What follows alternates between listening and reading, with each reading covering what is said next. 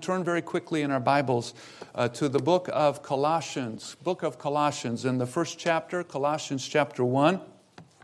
And look with me in verses 5 and 6. Colossians chapter 1, verses 5 and 6. Paul, of course, is writing this from a prison cell. He's writing to a church that he had never personally been there. Best we know, he had not been there. He didn't start the church there. Some think that from the Bible Institute that was in Ephesus, that they had traveled over and possibly started the church there. But he writes to them in verses 5 and 6, and he states this. He says, "For the hope which is laid up for you in heaven, whereof you heard before in the word of the truth of the gospel, which is come unto you as it is in all the world, and bringeth forth fruit, as it doth also in you since the day you heard of it, and knew the grace of God in truth." So here we see from this passage, these two verses, three things that the gospel brings. All right? Three things that the gospel brings. I want to share with you about those three things today. Father, bless us now as we look into your word for your glory and praise. Thank you that you are a good and faithful God. Thank you that you use all things for your glory and for your praise. Lord, help us to trust you more and more, to serve you more and more with all our hearts, we pray in Christ's name. Amen. Notice the first thing that the gospel brings in verse number 5. What is it? For the hope which is laid up before you, right? The gospel brings hope. Paul wrote of those over in Ephesians chapter 2, that they were without God, that they were without Christ, that they had what? No hope.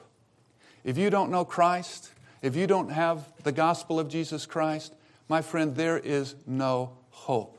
We had a secular refugee center there in Ukraine contact one of our pastors. This center had 450 refugees. These would be some of those that were displaced from their homes. They've moved away from the most dangerous areas of the war, and now they're refugees without a home, living at a state-sponsored refugee center. This director came to our pastor and he said, "Listen, these people have no hope. These refugees, they have no hope." And basically what he said, and I'm paraphrasing, "I don't care what you teach. I know it might contradict what the Orthodox Church teaches, but I don't care. Do you have a message of hope that you can bring to these people?" Do we have a message of hope? Amen. Yeah, we have a living hope, right? We have Jesus Christ. He defeated death from the grave. He is alive. We have a God who has promised us eternal life through the death of His Son. We have hope. But so many in the world today are without that hope, and they've never heard of the hope of Christ. I'm amazed as I traveled. The Lord allowed us to go into the country of Tajikistan, and we took some of our students from SBI. In fact, we have a couple of men praying about going there, and the war has kind of hindered things there right now, not to mention COVID before that. But when we were there, do you know in Tajikistan they estimate that 99% of the people in Tajikistan are considered unreached with the gospel? What's that mean, unreached? That means they have no potential to hear the gospel of Jesus Christ. There's not a church, there's not a Christian. 99% of a country unreached with the gospel of Jesus Christ. Can that be? It is. We were down in the Lord through a Ukrainian national opened a door for us into the country of Laos. We have a Bible Institute there. In fact, before I go into Ukraine in December, I'll be, by God's grace, in Laos. And what a wonder it is to go there. And every session we have around 50 to 70 men that come. And one of the sessions recently I asked the men, "How many of you have spent time in prison for your faith?" About 40-50% of their hands go up in the air. But yet here they are, faithfully serving God, wanting to learn more about being faithful to God. In the country of Laos, you have Buddhists and you have animists. You have somewhere around 126 different people groups. I forget the exact number, but it's 80 or so percent of those are considered unreached with the gospel. Now wait, I thought Christ 2,000 years ago, did He not give a commandment? What was that commandment? To go into all the world and do what? Preach the gospel. When you read in Matthew's gospel, it's the word there for a nation is ethnos. It's every ethnic group of people. There are estimates, 16,000 or so different ethnic groups of people in the world. But in Mark's gospel, it's to every creature. So God is wanting us to preach the gospel, not just to every geographical nation, but every ethnic group within every geographical nation, and then every person within every ethnic group of that geographical nation. Christ wants them to hear a gospel presentation. It's a command, not an option. It's not something for us to consider doing. I think it's a command for us to do. But do you know, 2,000 years later, it's estimated that only 30% of the world has heard a clear gospel presentation. 30%. Now, I pastored back in the Kansas City area, and Kansas City, there would be a number of what we would consider gospel preaching churches, or at least you hope they're preaching the gospel in some of these churches that were there. But I'm just sharing with you, going out there, knocking doors there, I met people that went to quote-unquote evangelical churches that had never heard a clear gospel presentation. They were lost and apart from God and had never heard the truth of the gospel. Of the world today, 30% that have heard, the 70% that have not heard, we can break that into two categories. About 30% of that 70% are those that live in an area with the potential to hear, just they've never heard. I have a good friend from Topeka, Kansas. He was wonderfully born again up in his 30s, but he told me, he said, Brother Derek, I did not hear the gospel until I was 36 years old. I mean, he went to public school. He played on ball teams. He lived in a neighborhood. Are you telling me that there was nobody in Topeka, Kansas that he had some kind of interaction with that knew the gospel? He grew up in a Catholic home. That's all he knew. And he goes through the destruction of life and a marriage and all the rest of it. And praise God, he was gloriously saved when he finally got to hear the truth of the gospel. Apart from Christ, my friends, and the hope, there is no hope apart from the gospel of Jesus Christ. But of that other 70%, 30% being over here, those that have a potential but just never hear, 40% live in an area unreached with the gospel. The majority of that in that 1040 window. And I'm just wondering, we're 2,000 years into this thing. Christ is coming. I don't know when He's coming, but I know He's coming. And it could be soon, right? Could be any time. Is He going to be satisfied? Have we accomplished? I don't know how you grade papers here at Ambassador, but I'm assuming you get a 30% on a test. What are you going to get on your paper? Is that a fail? See, out in California, they might debate this, all right? But here in North Carolina, we got this straight, right? That's a fail. Well, friends, we are failing. Coca-Cola's been around for how long? Coca-Cola's been around about 145 years. Do you know where I've gone into Tajikistan or Laos or Ukraine or into India? Do you know I can always find Coca-Cola? And most of the time you can get Coke Zero. And if I'm really feeling a sugar high, I can most of the time find a Snickers bar if I want to in the world. But how can Coca-Cola, it's estimated, the emblem, the logo of Coca-Cola, recognized in 98% of the world. How did Coca-Cola in 145 years or so reach 98% of the world, but the church, who's had the gospel of Jesus Christ for now more than 2,000 years, has only reached 30% of the world? So my friends, we have a majority of our world today living without hope, and they are without God. Who's going to take them that message? Who's going to take the message? I mean, are we waiting for the Mormons? I mean, I lived the whole time there in Kansas City area when I pastored there, and we were trying to be aggressive and take the message out and meet people where they are and where they live and share the hope of Christ. But the whole time that we lived there in that area, not one other church knocked on my door. Not one other church or Christian in that area tried to give me a gospel tract the whole time I lived there. How can that be? Right? How can there still be areas unreached with this truth? And there are people hungering for hope. Julie and I were missionaries in Lithuania. And when we were there, I remember one night we were out and we were knocking doors and we were inviting people to our church. And we knocked on a door and a woman opened the door and she only cracked the door open. And it was completely pitch black. It was at night, and it was pitch black behind her. And we handed her a John Romans, handed her an invitation to the church, handed her a gospel tract, and just said, hey, we are out with the Vilnius Bible Baptist Church. We just want to invite you to a service. and to hear God's word. Let me ask you a question. Do you know when you die where your soul's going? Her name was Olga. She immediately said, I know where my soul's going. I'm going to hell. I said, Olga, why are you going to hell? She said, because I've sinned against God. Now listen, that's rare that you hear something like that, right? By the way, a Catholic, you would never hear anything like that most of the time. But she wasn't Catholic. She had attended an Orthodox church, had an Orthodox background, but she saw no hope. I shared with her that night, I said, listen, Jesus Christ died for you. He came into the world. He tasted death for you. He died for sinners. This is good news, Olga. He wants to save you and forgive you. This is the message of the Bible. She didn't make a decision that night.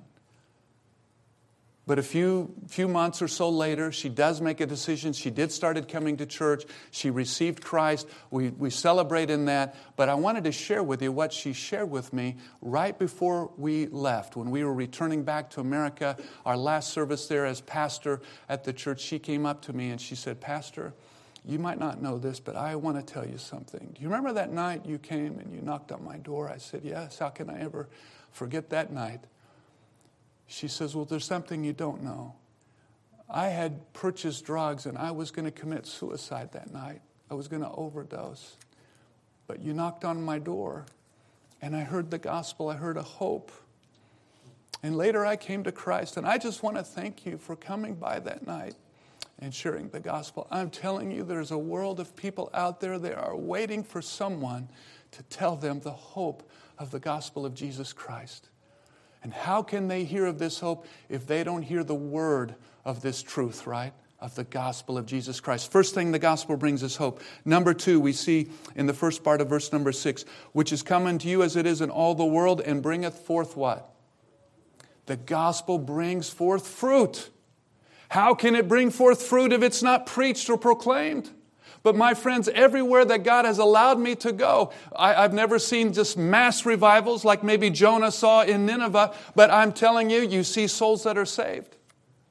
The gospel brings forth fruit to the glory of Jesus Christ. We were back there in Lithuania again. I remember a young lady that came to our service. Her name was Joanna. First time she came to a service, she had bandages on her wrists. She had attempted suicide.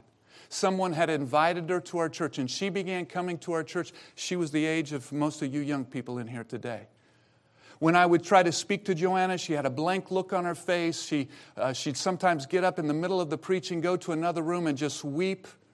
I remember going in and trying to speak to her after a service in one of those rooms. She's weeping, and it's just like you couldn't get through. She had this blank stare that looked through you. And I remember one day when thinking to myself, is it impossible for her to be saved? I mean, is she so emotionally scarred that she can never receive Christ? She can't compute it. She can't understand it. Then one day my secretary came, Marina, and said, Pastor, Joanna has asked to speak to you. And after the service we gathered, and this is all Joanna said to me. I said, Joanna, Marina said you wanted to speak. What do you want to speak about? She said, I've believed. I said, Joanna, are you telling me that you've trusted in Christ? She said, I've believed. And I began watching her life and seeing God do a marvelous work of grace. She began singing. She began playing the piano for our Thursday night midweek service. She began singing in our choir. God did a complete transformation. What happened? She became fruit of the gospel of Jesus Christ. You saw the picture of Vlad. Something has changed in my heart. What happened to Vlad? Fruit to the gospel of Jesus Christ. These ladies that take the icons off their wall, they give them back. What happened? Fruit to the power of the gospel of Jesus Christ. We have another lady in our church. Her name is Tatiana. I wish I could tell you her story and more about her, but just a wonderful work. Many of those people you see coming to the church today are coming through her witness and invitation. What happened? Fruit to the power of the gospel of Jesus Christ. And this is why we go and why we take this message. Because we serve a God that tasted death for all men, who desires all men to know His truth and to know His being and to worship Him and to know Him and to live for Him. But how can they know if they do not hear? that brings forth fruit. I was in the city of Bangkok, and they had a service there in the morning and another service, and in between services they had a dinner. And before the second service, I was walking around greeting people. You don't shake hands there. It was on one of my trips to Laos, and I was bowing, greeting, and I bowed before this little tiny woman. And she responds to me in English, and nobody there hardly spoke English at all. And I said, "Oh, you speak some English?" And she said, "Yes." I said, "Well, listen, it's good to be here today." She said, "Listen, I am not Thai, I'm Chinese."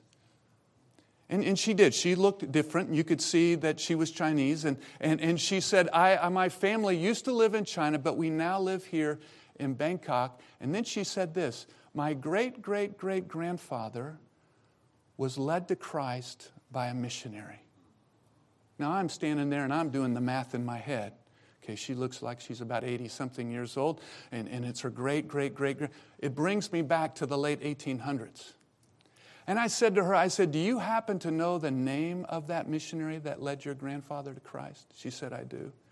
I said, "What was his name?" She said, "Hudson Taylor." And you think now of that 6 or 9 or however many generations that has been.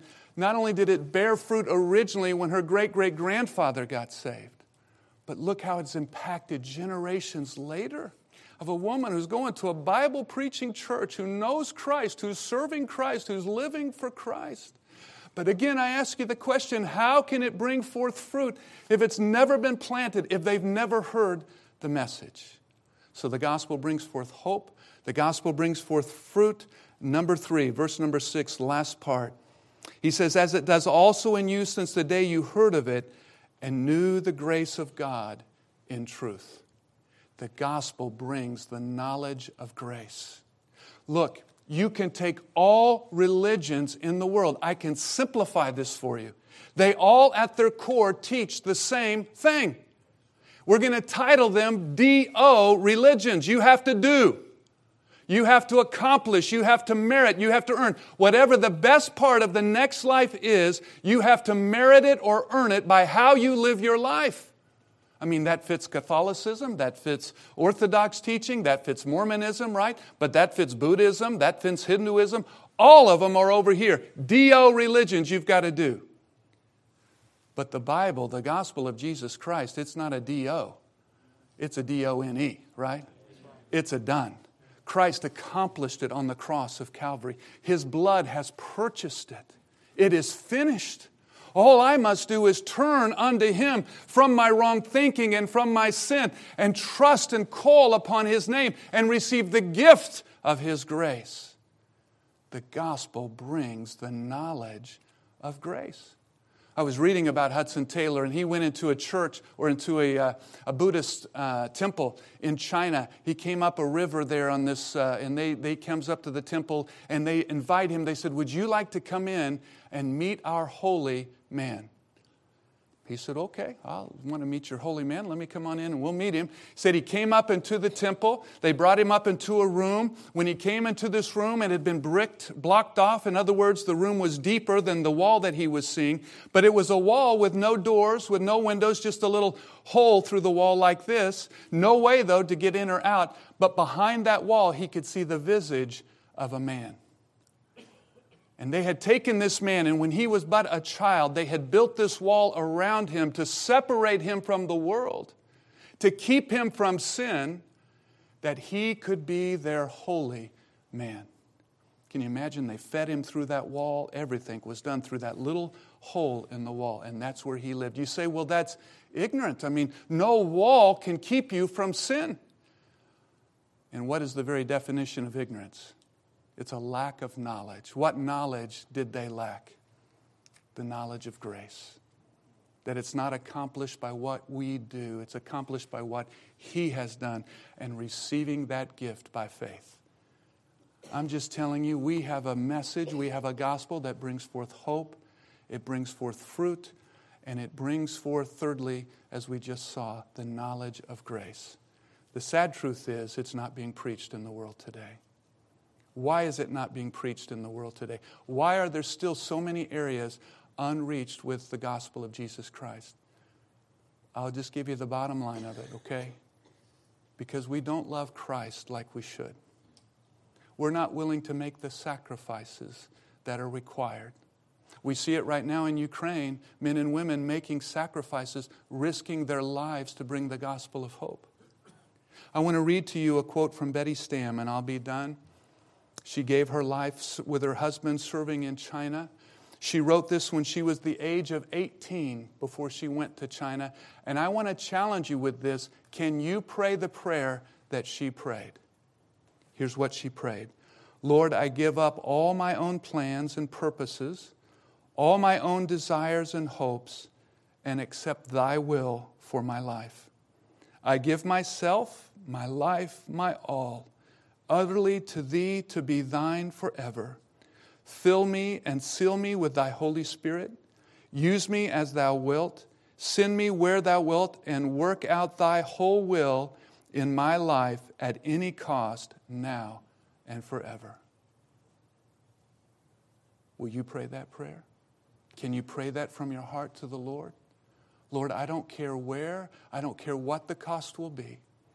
Just, Lord, use me for your purpose to bring the hope of the gospel to a world that is yet to hear this hope. Lord, use my life